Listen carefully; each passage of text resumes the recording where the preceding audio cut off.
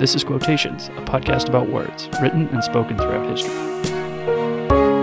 If you can fill the unforgiving minute with 60 seconds worth of distance run, we shall fight in the hills. We shall never surrender. No matter where you're from, your dreams are valid. The Pale Blue Dot, the only home we've ever known. Hello and welcome to Quotations. I'm Matthew Monroe. Here's today's quote. Quote, "Be soft. Do not let the world make you hard. Do not let the pain make you hate. Do not let the bitterness steal your sweetness.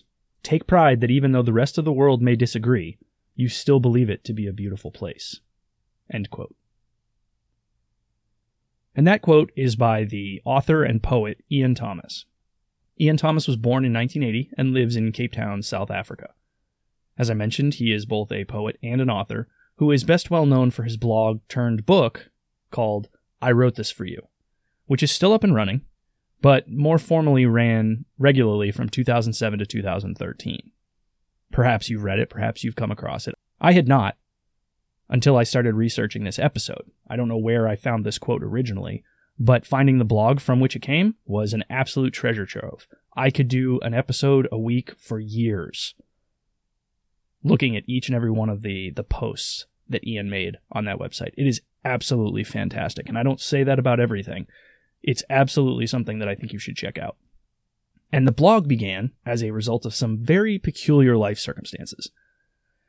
As he describes in what was then the final post of I Wrote This For You, Ian describes how, at the young age of 13, he experienced the death of a friend of his mother's. She lived in a cottage that adjoined their family home, and he observed her slow decline as a result of cancer in the unknowing and unfamiliar way of a child, just completely lacking in understanding. And through a strange sequence of events, Ian came to learn that his high school art teacher knew this woman, cared for her deeply. Her name was Meryl. And years later, after he'd entered the workforce, he became quite successful and came across his former teacher near his old school one day. And his teacher revealed that he may never actually be able to retire, and that his life, for him at least, was almost universally tainted by bitterness at every turn. And this flipped a switch in Ian, and he started on a journey as a result, one that he describes much, much better than I can in his April 2013 blog post, which I'll post a link to on the show's webpage. And he began a collaboration with a photographer friend named John Ellis, who would send him photographs about which Ian would write a short backstory, and all from a place of acknowledgement of the pain and difficulty of others, like his old art teacher, in an attempt to help. It was what he knew how to do. With a degree in marketing, Ian knew how to write, and Ian knew that his writing was good, and he knew that his writing was powerful, and so he crafted it into a form that could help as many people as possible. And help he did. Ian became, and continues to be, widely read. Aside from a very few others, Ian is one of the most read poets on the planet, in history. And his words inspire royalty and political leaders and famous personalities, and people like me, the average man.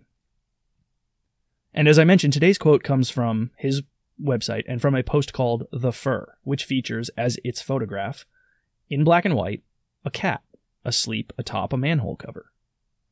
And it's one of the earliest posts Ian made on his site, dating back to August of 2007, and I'll also post a link to that particular article because it's worth taking a look at.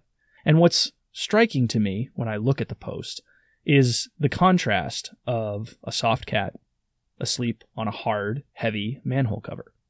And today's quote is all that Ian wrote about the photo. It was 5 sentences. 5 carefully crafted sentences which evoked a powerful response from people around the world, myself included.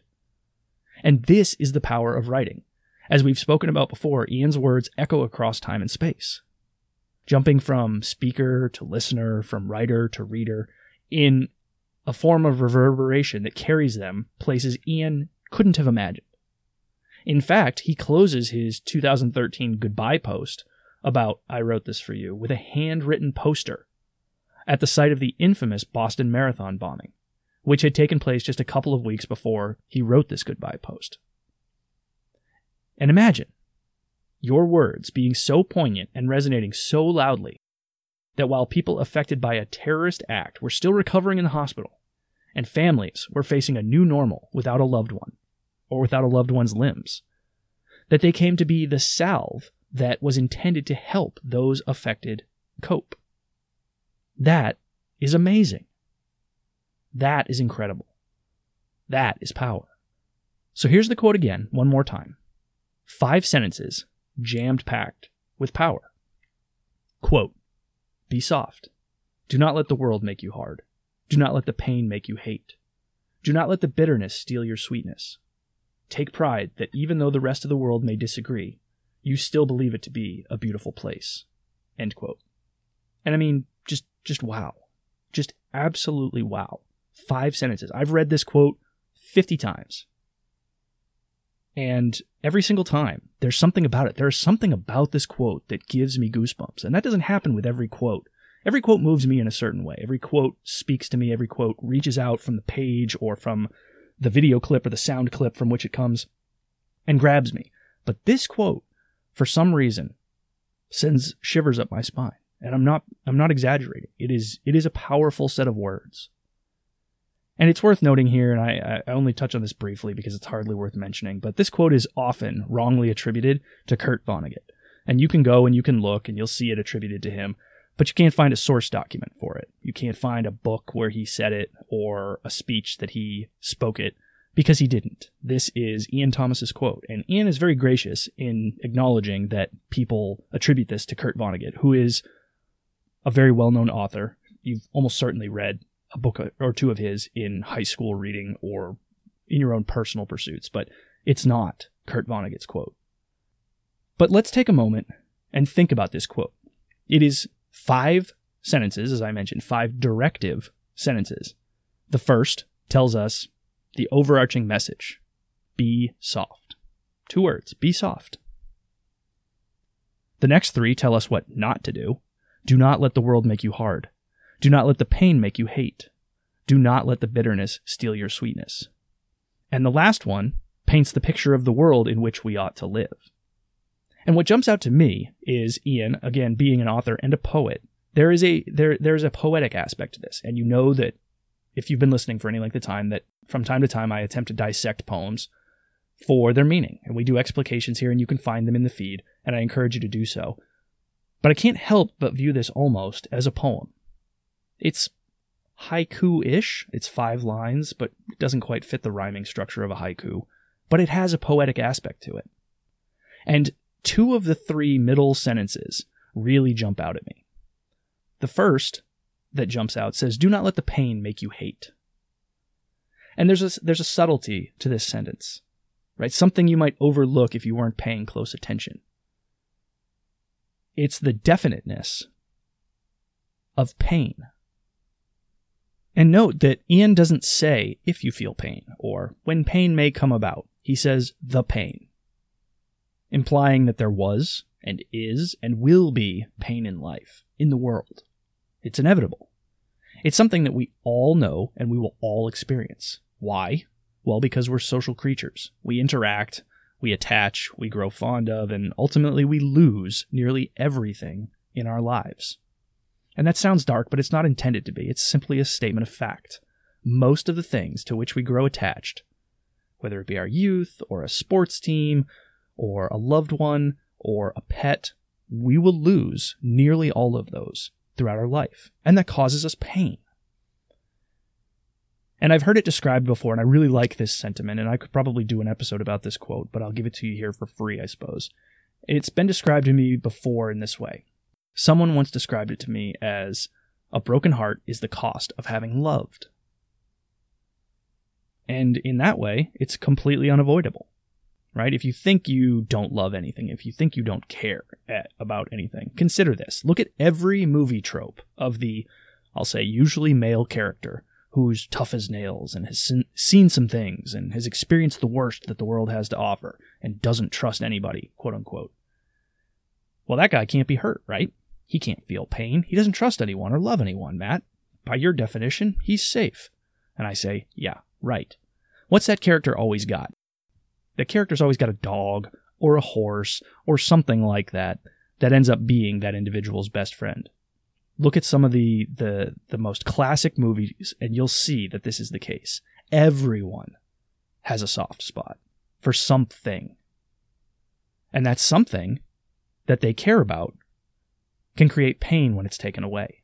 Everyone feels that pain. And Ian reminds us that even though we all feel it, hatred is not the response to that we ought to have.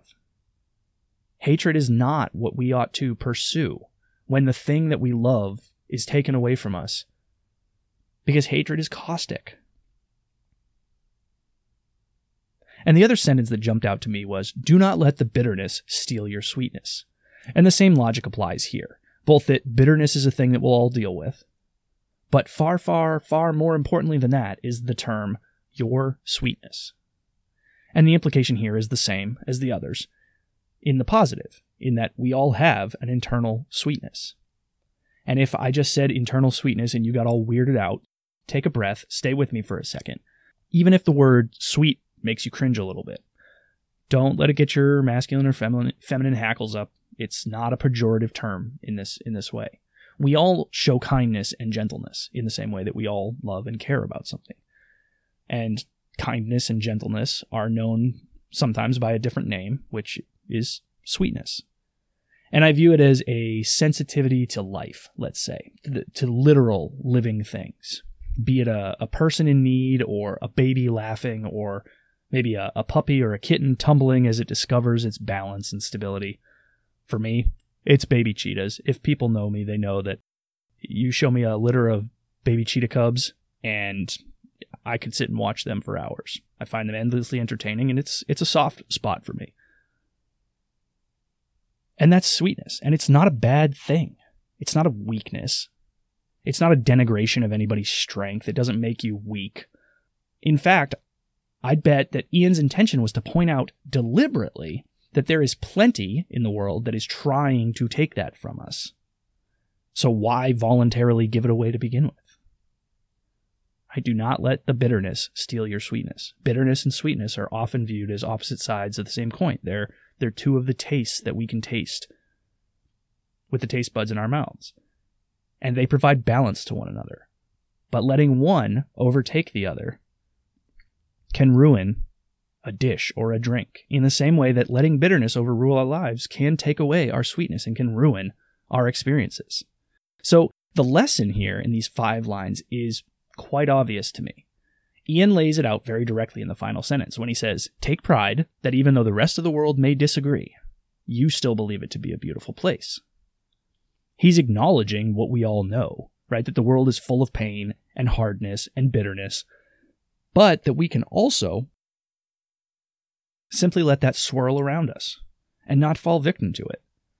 It'll be there, but you don't have to let it control you. You don't have to let it be the thing that dictates how you live your life, the things that you do and the things that you don't do. And we don't have to let it claim us or change us. It's like swimming in a pool. It's an imperfect analogy, but stick with me here. The water stays outside of us, right? We don't let it in or it'll hurt us. We operate within it without allowing it to dictate our internal functions. That is what Ian is saying here, is that, yes, there is bitterness, there is hardness, there is difficulty, there is pain, it is inevitable, it is part of the cost of being alive.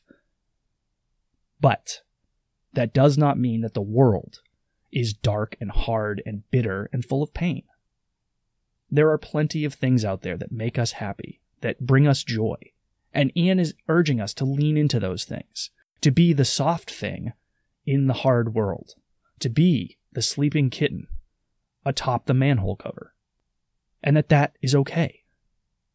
And so the lesson to me today, as we close here, is to resist the urge to hate and to despair, and to do it in spite of the pain and bitterness and suffering that is all around us. So what I take from this and what I plan to do between now and the next episode is find a person in need and help, even in a small way. Find the giggling baby and smile, right? Find the puppy or the kitten and bask in its joyful life. If we can do this, we will doubtlessly find that the world is, indeed, still a beautiful place. Until next time, I'm Matthew Monroe. This is Quotations, and thank you for listening. If you've enjoyed this episode and would like to hear more, please subscribe in your favorite podcast app, or visit me at quotationspod.com to download and listen. Please also take a moment to recommend the podcast to a friend. That's a huge help. You can tweet at me at quotationspod. Send me an email to quotationspod@gmail.com. Find me on Instagram at quotationspod, or join the conversation on Facebook at quotationspod. I look forward to hearing from you, welcome your feedback, and thanks as always for listening.